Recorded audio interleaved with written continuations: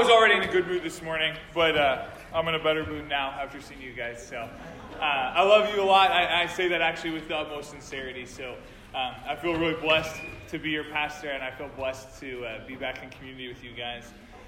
How's 2019 been for you so far? What are we? Week and a half in? Okay. Yeah. Okay.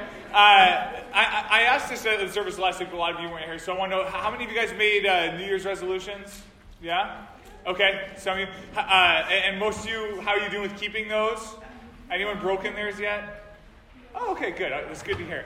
I know that this is a time of year that a lot of people do start thinking about changes that they want to make for the upcoming year. I know I always like to take inventory of kind of how the last year went, and then what kind of changes that I might want to make in the new year. And I know that that's a common thing for a lot of people. And so around this time of year, you see people coming up with really it's probably, I don't know, the same 5-6 resolutions that are super, super widespread. So it usually goes something like this. People want to exercise more, lose weight, they want to eat healthier, learn some kind of a new skill. Then you guys do Duolingo, or are you trying to learn a new language this year? Yeah, they always tell me, everyone's trying to learn a new language this year.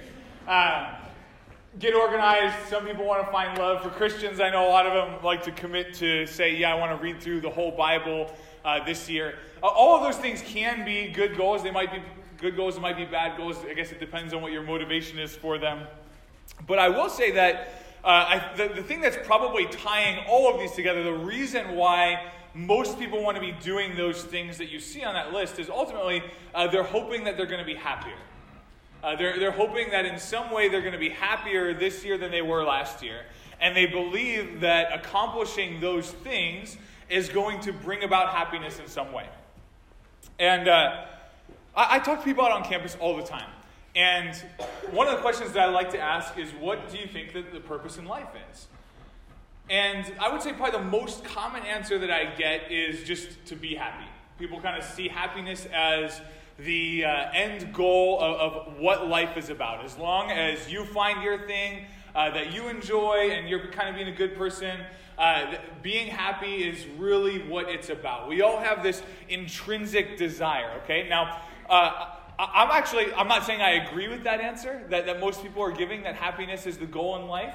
I would say that the goal in life, I've talked about this before, is really to love God and to love others. That's what Jesus said the greatest commandment is. Love the Lord your God with all your heart, all your soul, all your mind, and all your strength, and love your neighbors, you love yourself. He said all along the prophets hang on these two commandments. So I would say that they're a little bit off on the purpose of life of thinking that happiness is the end goal. However, I would also say that answer might not be quite as far off as we think that it is. Because I do believe that God has designed the world in such a way that if you do what's most important, if you learn to actually love Him with all of your heart, soul, mind, and strength, and that you learn to love others, that will result in happiness. Happiness is going to be a natural byproduct of living in the world in the way that God has told us to. Now, I want to pause there for a second because I think that sometimes people think happiness is like a bad thing for Christians to want. I don't know, maybe some of you guys don't feel that way. I hear this every now and then. Happiness is kind of put down as this thing that's kind of the world and it's fleeting and it doesn't really have any substance and we shouldn't really go after it. And I would actually push back against that. I think that happiness is a good thing. It does, of course, depend on where that happiness is coming from, though. What source are you going to be happy? I would actually argue that happiness and joy, while a lot of people make a distinction, I would say really they're pretty much the same word. They mean essentially the same thing. I think that there's everlasting joy and everlasting happiness, and I think there's fleeting joy and fleeting happiness. And we could get into a discussion. That's not the main thing I want to talk about today. If you want to argue with me about that, I'd be happy to talk to you after service. But regardless, outside of the semantics, I think that there is still this idea that God, at the very least, loves joy. I mean, even if you look at the fruit of the Spirit, what is the Spirit supposed to produce in us? Love, joy, peace, patience, kindness, goodness, faithfulness, gentleness, self-control, right? We see all throughout the Bible it talks about rejoicing. We see that joy is a hallmark of the Christian life. It's very, very important. It's something that we should be marked by. And since I believe that joy and happiness really have a lot of similarity, I would say God wants this for you. That He does want you to be happy. Now, with that being said, I think that sometimes we get confused about how happiness is attained. Oftentimes we have this idea that comfort is a necessary prerequisite for happiness. And that's where the Christian would say, no, I disagree with that. Because while happiness can be found from a lot of different sources, even though the ultimate source is God, even worldly things that you find happiness from are still created by God. The world, for the most part, is only able to find happiness when circumstances are right. And God says, no, I want to give you joy that's so deep that I'm going to implant my spirit within you. It's going to produce this fruit in you that gives you joy, and it's going to allow you to rejoice in all circumstances. That's why James could write, consider it pure joy when you go through trials of many kinds. Okay? Notice that the circumstance is actually the exact opposite circumstance of what you would expect to bring joy, happiness, whatever you want to call it. Yet he says, I want you to consider it joy when you go through those trials. Right? And we actually see this play out in the scriptures too. We see that when the apostles get arrested, that they would go and they would rejoice and that they had been counted worthy of suffering for the name of Christ. We see that there was nothing that could be done to keep these people down. They had found joy or happiness on such a level that was so great that their circumstances couldn't stop it. Now, the reason that I've been talking so much about happiness is because I believe that all humans, Christian, non-Christian, whatever, all of us have this great desire for it. It's a very natural thing, and that's why I get this answer all the time on campus, that that's what people think that the purpose in life is, because we're all after it in one way or another. That's why we make our New Year's resolutions. That's why we do very many of the things that we do in life, is because we're trying to get after that. Now, the Christian understands that the true goal should actually be God. And as you find God, He's the ultimate and perfect source of joy and happiness. He's the one that's able to create that in you. But God does want this for us. You know, God is the creator of the world, and He's designed the world in such a way that if you follow and make the choices that He's commanded us to make, they're going to result in good for you. It might not always result in comfort, but it's always going to result in joy if you do it with the right heart. And so what I would say is we're really starting to tread into the realm of what does it mean to live in a wise way? How do we make godly choices? How do we make good choices? And so over these next couple months, we're going to be starting a series, and it's called Words of the Wise. And we're going to be looking at the wisdom literature that's in the Bible. And wisdom literature includes some of the Psalms, it's Proverbs, it's Song of Songs, it's Job, Ecclesiastes, and all of these books are written in such a way that they're designed to help us understand God and the world that He created and how we can make good choices within it. Simply defined, wisdom is the ability to make godly choices. Okay? And so as we're reading through this wisdom literature, it's going to be very highly practical kind of stuff. And it's going to be very good because since God designed the world in such a way that if you follow Him, it results in joy, because God is after His own joy and He's after your joy. If you follow and live in this wise way, it's going to result in the fruit of what I've been talking about that we all want, which is happiness. Okay? And that's a good and okay thing for us to desire that. But it's most important that we understand that God is the ultimate source of that. God created joy. God created happiness, and God is the author of wisdom. I love the fact that, just even remembering that God is the creator, if He tells us to do something or tells us not to do something, it's always going to be for our good. And it's not always obvious what the right choice is.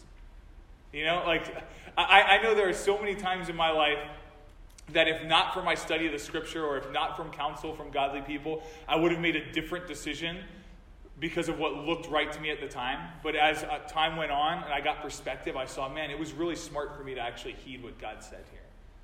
That really saved me from a lot of destruction, because we can be really short-sighted. So often we only look at what's in front of us. How great is it that we have a God who's eternal, limitless in perspective, and has told us the right way to live. And He's written it down. We can study it. We can become wise. You don't have to be 90 years old to be a wise man. You guys right now, in your teens and in your early 20s, you can be very wise people because you have the words of God available to you. And you can learn how to live in this world in a way that pleases him, and a way that ultimately will result in your greatest joy. And so with that being said, I want to kick off our series today primarily looking at the beginning of Proverbs. But before we do that, I want us to pray together, and then we'll jump into the text I've got for today. God, we love you, and I just thank you so much for who you are. I thank you that you are ultimately wise, that you are infinitely wise, that you are the source of wisdom. That you are the creator, that all good things flow from you, that we can trust you, Lord. We thank you that you lead us in the ways that are right. And God, we pray that you would make us wise people. God, that is my solemn prayer for our church over these next several weeks that we're going to be in this study, that as we pour into your word and see what you have to say about the way that we should live in this world, that you would make us wise. That you would make us people that are able to make godly choices. We love you, Lord. We pray that you'd be with us here today. Remove any distractions from our minds, and just help us to focus on you. Minister to us today, God. We love you. And we pray this in your Son's awesome name. Amen. Okay, if you have your Bible with you, you can open up to Proverbs chapter 1. And we're going to start in verse 20 and read through the end of the chapter. And in this, you're going to see wisdom is personified as kind of this woman that's calling out in the street. So let's see what he has to say here. Proverbs chapter 1, verse 20. Wisdom cries aloud in the street. In the markets, she raises her voice. At the end of the noisy streets, she cries out. At the entrance of the city gates, she speaks. How long, O simple ones, will you love being simple? How long will scoffers delight in their scoffing, and fools hate knowledge? If you turn at my reproof, behold, I will pour out my spirit to you. I will make my words known to you. Because I have called and you refuse to listen, I've stretched out my hand and no one has heeded. Because you have ignored all my counsel and would have none of my reproof, I also will laugh at your calamity. I will mock when terror strikes you like a storm, and your calamity comes like a whirlwind, when distress and anguish come upon you. Then they will call upon me, but I will not answer. They will seek me diligently, but will not find me, because they hated knowledge and did not choose the fear of the Lord, would have none of my counsel and despised all my reproof. Therefore they shall eat the fruit of their way, and have their fill of their own devices. For the simple are killed by their turning away, and the complacency of fools destroys them. But whoever listens to me will dwell secure and be at ease without dread of disaster. All right, so this is both an encouraging passage and a scary passage at the same time, right? And so I'm going to draw out a couple observations that I have from this. And the first thing is that wisdom wants to be found. I love this picture the author is painting for us, that wisdom is standing at the city gate. It's in the square. You think of the most populous place. If you were to put this on our campus, it's like wisdom standing out there on Main Street, shouting, "Come, learn. Come, leave your simple ways. Learn what I have to say." How awesome is it that wisdom, it's not in some back room or in a VIP club that has a high cover charge or something like that makes it inaccessible for people. No, wisdom is saying, I don't care who you are. I don't care if you're rich, poor, young, old, black, white, wherever you are. I'm going to go to the most public place, and I want to make myself available for all to know. I think that we have this fallacy sometimes that you think that you can't be wise until you're at least like 50 or 60 years old.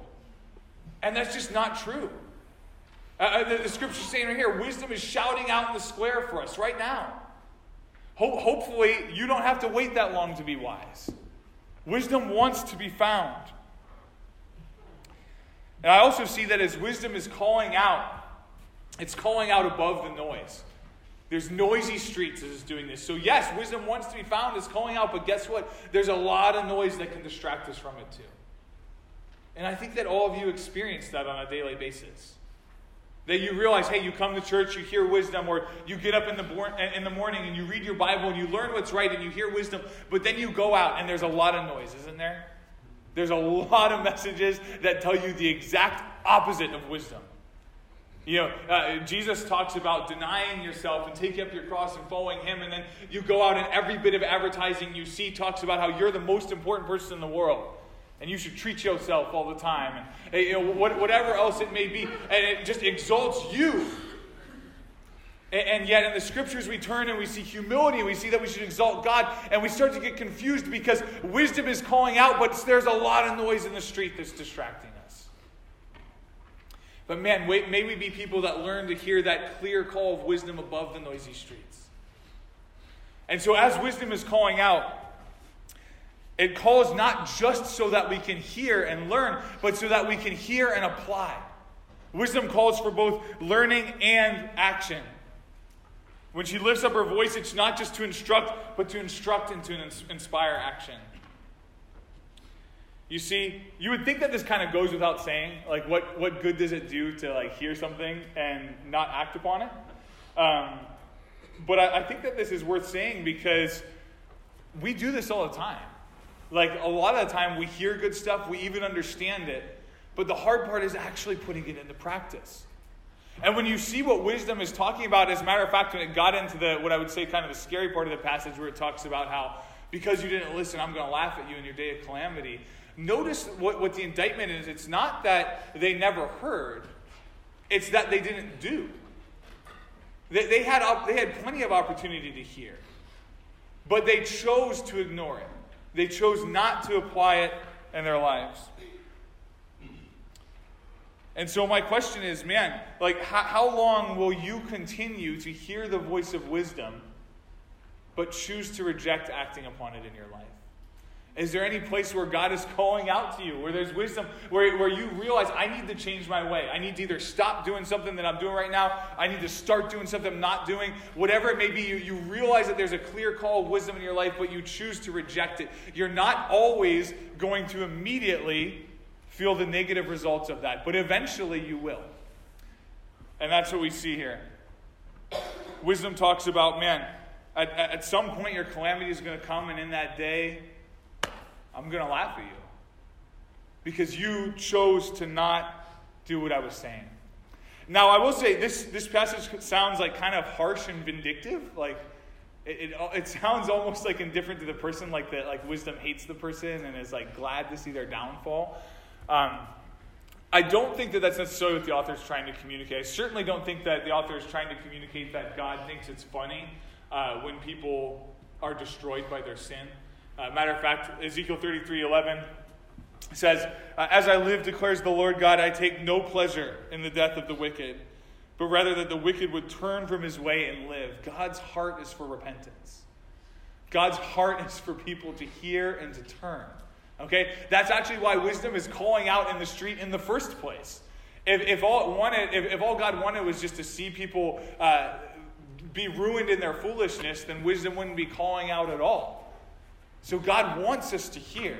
And God does not take pleasure in the destruction of the wicked. This picture of wisdom laughing, I don't think it's so much to say the idea that there's an enjoyment there, but really it's to illustrate this principle of you reap what you sow. If you choose to continue to reap in foolishness, wisdom essentially is going to testify against you. In a sense, it's like, man, I told you over and over again, you shouldn't have been doing this, or you should have been doing this. And eventually you're going to come to have to eat the fruit of what it is that you were sowing. And I think that that's the picture that's being communicated here.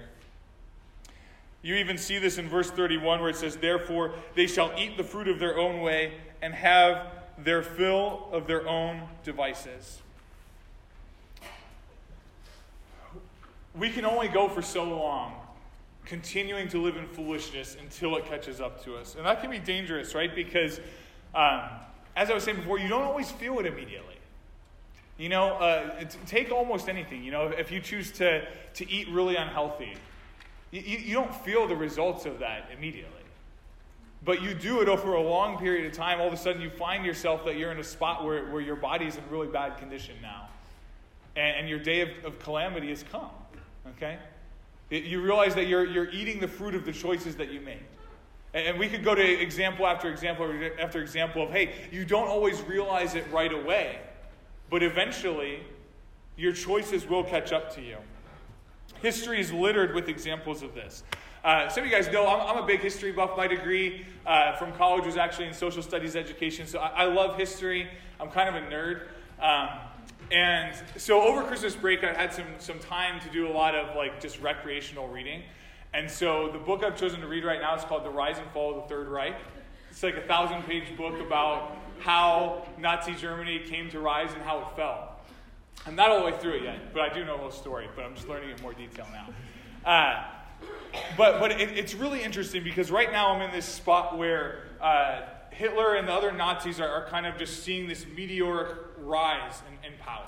And they're, as you already know, unscrupulous, terrible, evil people that are doing all sorts of backstabbing, plotting, murdering people, all sorts of awful things like that, which would, of course, get even worse once they get into power.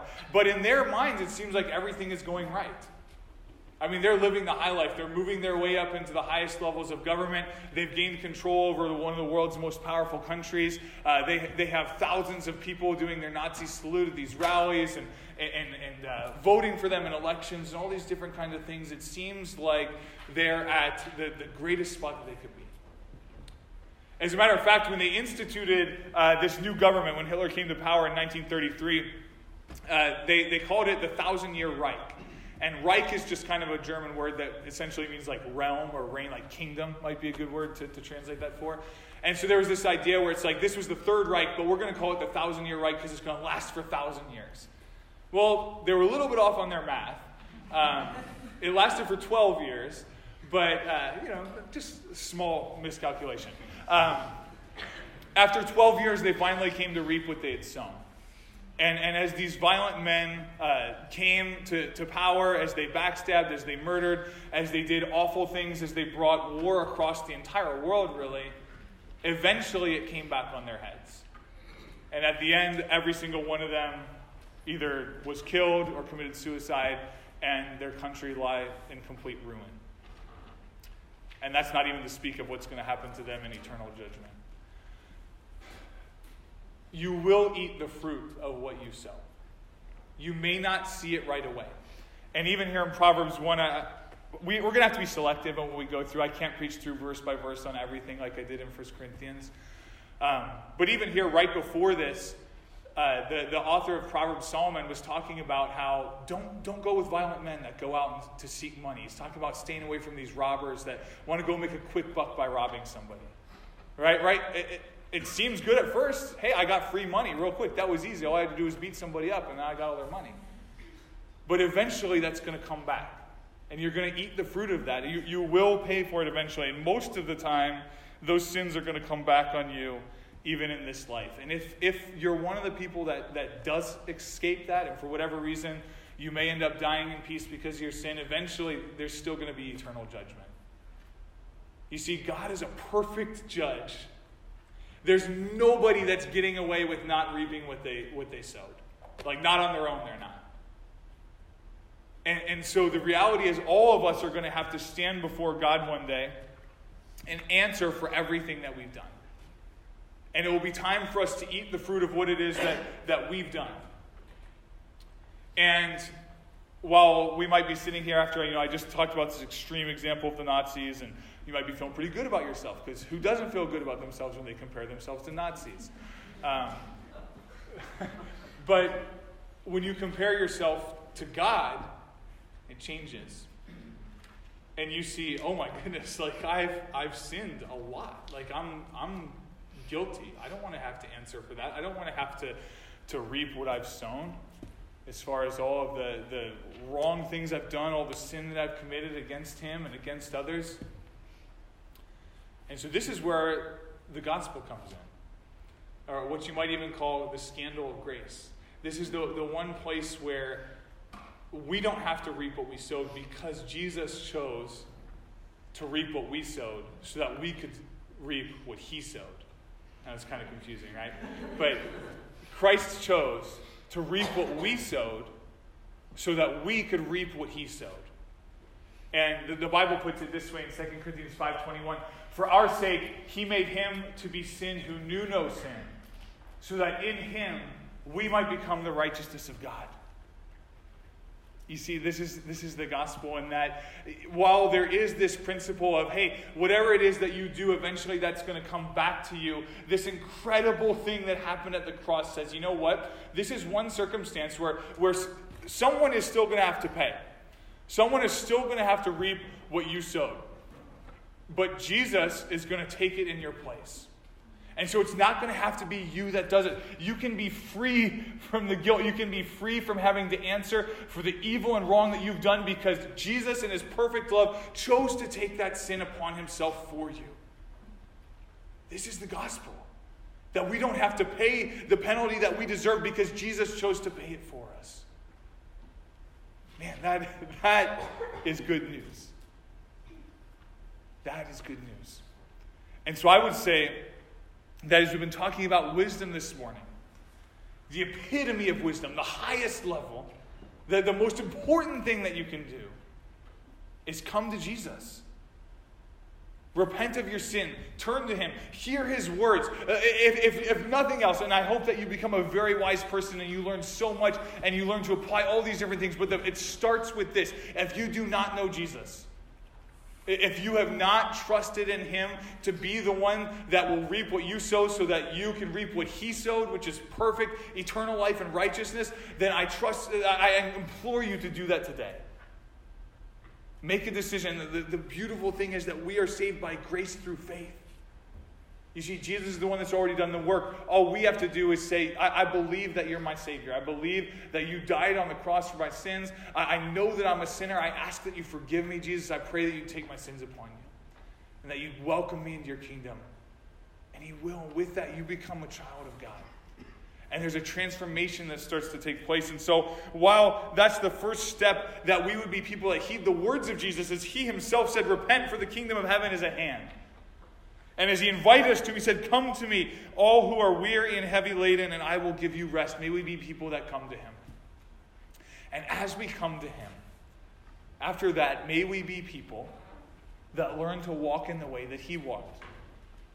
That learn to exhibit and demonstrate the same wisdom that he walked with. Okay?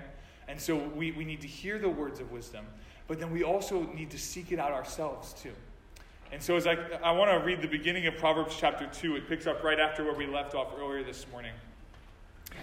It says this: my son, if you receive my words and treasure up my commandments with you, making your ear attentive to wisdom and inclining your heart to understanding. Yes, if you call out for insight and raise your voice for understanding, if you seek it like silver and search for it as for hidden treasures, then you will understand the fear of the Lord and find the knowledge of God.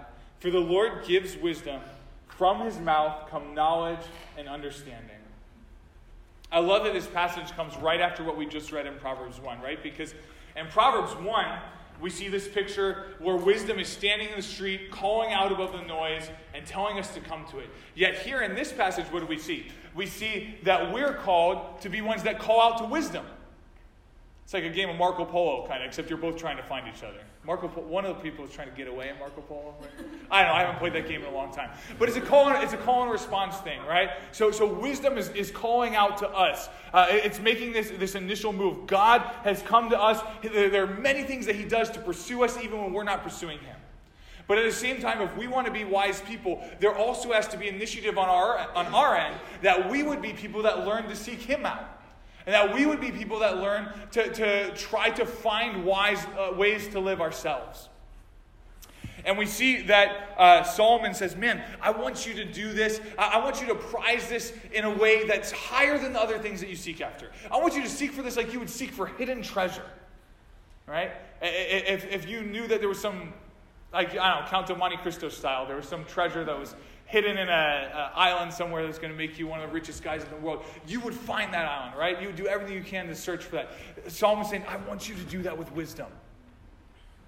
Seek after it. Learn it. Get to know what God says about the right way to live, right? Because he's the source. What does he say there? In verse 4, if you seek it like silver and search for it as hidden treasures, then you will understand the fear of the Lord and find the knowledge of God. For the Lord gives wisdom, and from his mouth come knowledge and understanding. And so Solomon helps us see that not only should we be people that seek wisdom, but he shows us where does it come from. The source is the Lord. So ultimately, what's he telling us? He's telling us, I want you to draw close to God. I want you to seek him with everything that you are. And as you do that, you will become wise. He's going to teach you more and more about who he is. He's going to teach you about who you are. He's going to teach you about how this world works. And he's going to teach you how to navigate through it effectively. So seek wisdom like silver. Make great efforts to get to know God and what he has to say. And so as I work towards closing here, I just want to end with a few practical steps that you can take to seek wisdom like hidden treasures. What are some things that you can do in your life to become a wise person? And the first thing that I would say is that you need to pray for wisdom. The scripture explicitly tells us to do this. James 1, 5-8 says, if any of you lacks wisdom, let him ask God, who gives generously to all without reproach, and it will be given him. But let him ask in faith, with no doubting, for the one who doubts is like a wave of the sea that is driven and tossed by the wind. For that person must not suppose that he will receive anything from the Lord. He is a double-minded man, unstable in all his ways. And so James is helping us see, hey, are you a fool? Do you need to get wise? Do you want to? Then cool. Just ask God for wisdom. Even if you don't consider yourself a fool, even if you just realize you need to be wiser, ask God, and he'll give it. But we need to ask in faith. Do you believe that God actually wants you to be a wise person? And so really this is step one. Pray, God, make me wise. Please do. And believe that he's going to do that. Okay? And as you pray earnestly, I believe you'll also be putting some of these other things into practice. He's going to be spurring you to do some of these other things that I'm talking about. Which the next thing would be to read his word. You probably saw that one coming. But the reality is that the word of God, I mean, it's a treasure house full of wisdom. That teaches us more than anything you're ever going to learn at this university could. Or anything you're going to learn in your job or anything else. That his word is going to teach you how to be wise. I love this in 2 Timothy 3, 14-17 says, but as for you, continue in what you have learned and have firmly believed, knowing from whom you learned it, and how from childhood you have been acquainted with the sacred writings, which are able to make you wise for salvation through faith in Christ Jesus. All Scripture is breathed out by God and profitable for teaching, for reproof, for correction, and for training in righteousness, that the man of God may be complete, equipped for every good work. So Paul is telling his young disciple Timothy, I want you to really search out the Scriptures. Read those because they're going to make you wise for salvation. They're not going to save you, but they're going to make you wise for salvation. What does that mean? They're going to help you understand how that comes. How? By grace through faith in Jesus Christ. And he says, this scripture is going to be profitable for you, for teaching, for reproof, for rebuke. We see all these different things, ways that you need to learn how to live in this world. The scripture is going to teach you. So read it and get to know it. If you neglect scripture, you're never going to become a very wise person. The next thing I would say, observe the world around you. I love this proverb. Proverbs 6, 6-9 says, go to the ant, O sluggard, consider her ways and be wise. Without having any chief, officer, or ruler, she prepares her bread in summer and gathers her food in harvest. All right, so here's Solomon, wisest man that ever lived. He's saying, hey, I want you to go learn from the ant. Go outside and watch the ants and see what they do, and you're going to learn a lesson by this. And Solomon's saying, hey, you want to learn work ethic? Learn it from the ants. And here's the thing, as I was saying, God's the creator of this world. He's created it and designed it in a way that we can observe it and learn so much about him. And we can learn so much about how to live. I know that I have learned so many valuable lessons about how to live and how to be wise just from observing the world around me. I mean, you want to learn about joy? Get a puppy, right? Like, observe loyalty from a golden retriever, whatever. Go observe the world around you and learn about how to be wise. You know, you guys are at the university right now, so I would assume that most of you enjoy learning. Most of you enjoy observing the world and coming to understand it more. And man, I think that's a good thing because as you're in your studies, it doesn't just have to be here at church. The scripture is a great direct source of wisdom.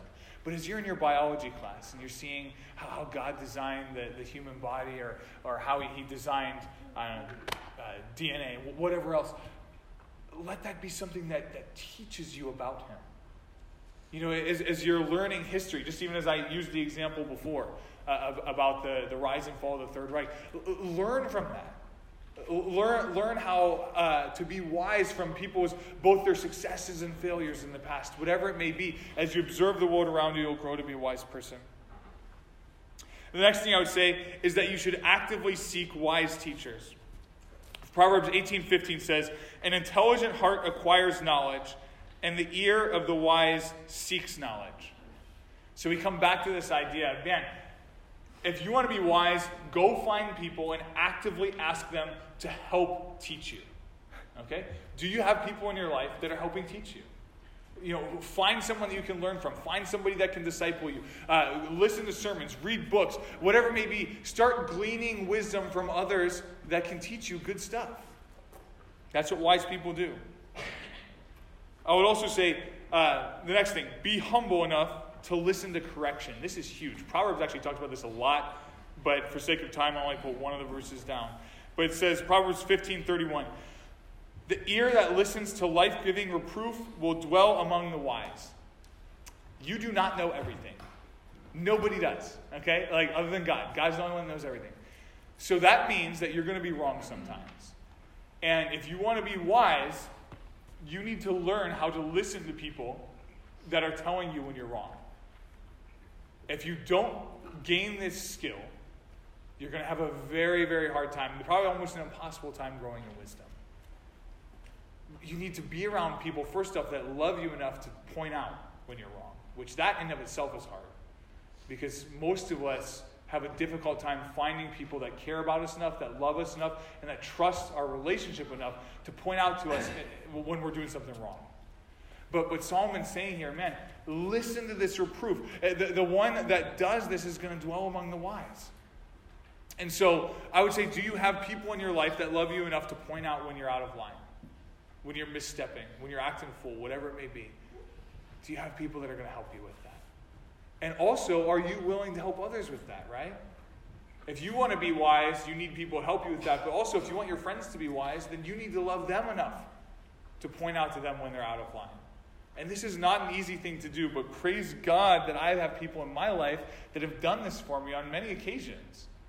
That see when I'm out of line, whatever it may be. Maybe it's with the way that I'm acting, maybe it's with something I'm teaching, whatever it may be, where they help correct me. Okay? And you'll see all the time, this. Jesus did this with his disciples. Paul did this with Peter, the apostle. Priscilla and Aquila did this with Apollos, who was teaching in Corinth. We see that the Christian church is strengthened by people that love each other enough to reprove and to point out flaws in a loving way so that we can grow. I would also say, with that, one caveat, by the way. Just because somebody tells you you're doing something wrong, it doesn't automatically mean that you're wrong. So in the words of Rob Furia, listen to all counsel, heed wise counsel. Okay? Not all counsel you get is going to be good, but you should just listen to it. And then as you listen to it, think about it. Actually listen, pray, consider, maybe talk with other people about it. And if it's wise and good, then heed it. If somebody gave you bad advice, which is going to happen sometimes too, fine, throw it out. You don't have to listen to absolutely everything. But if you don't listen to anything, you're not going to be wise.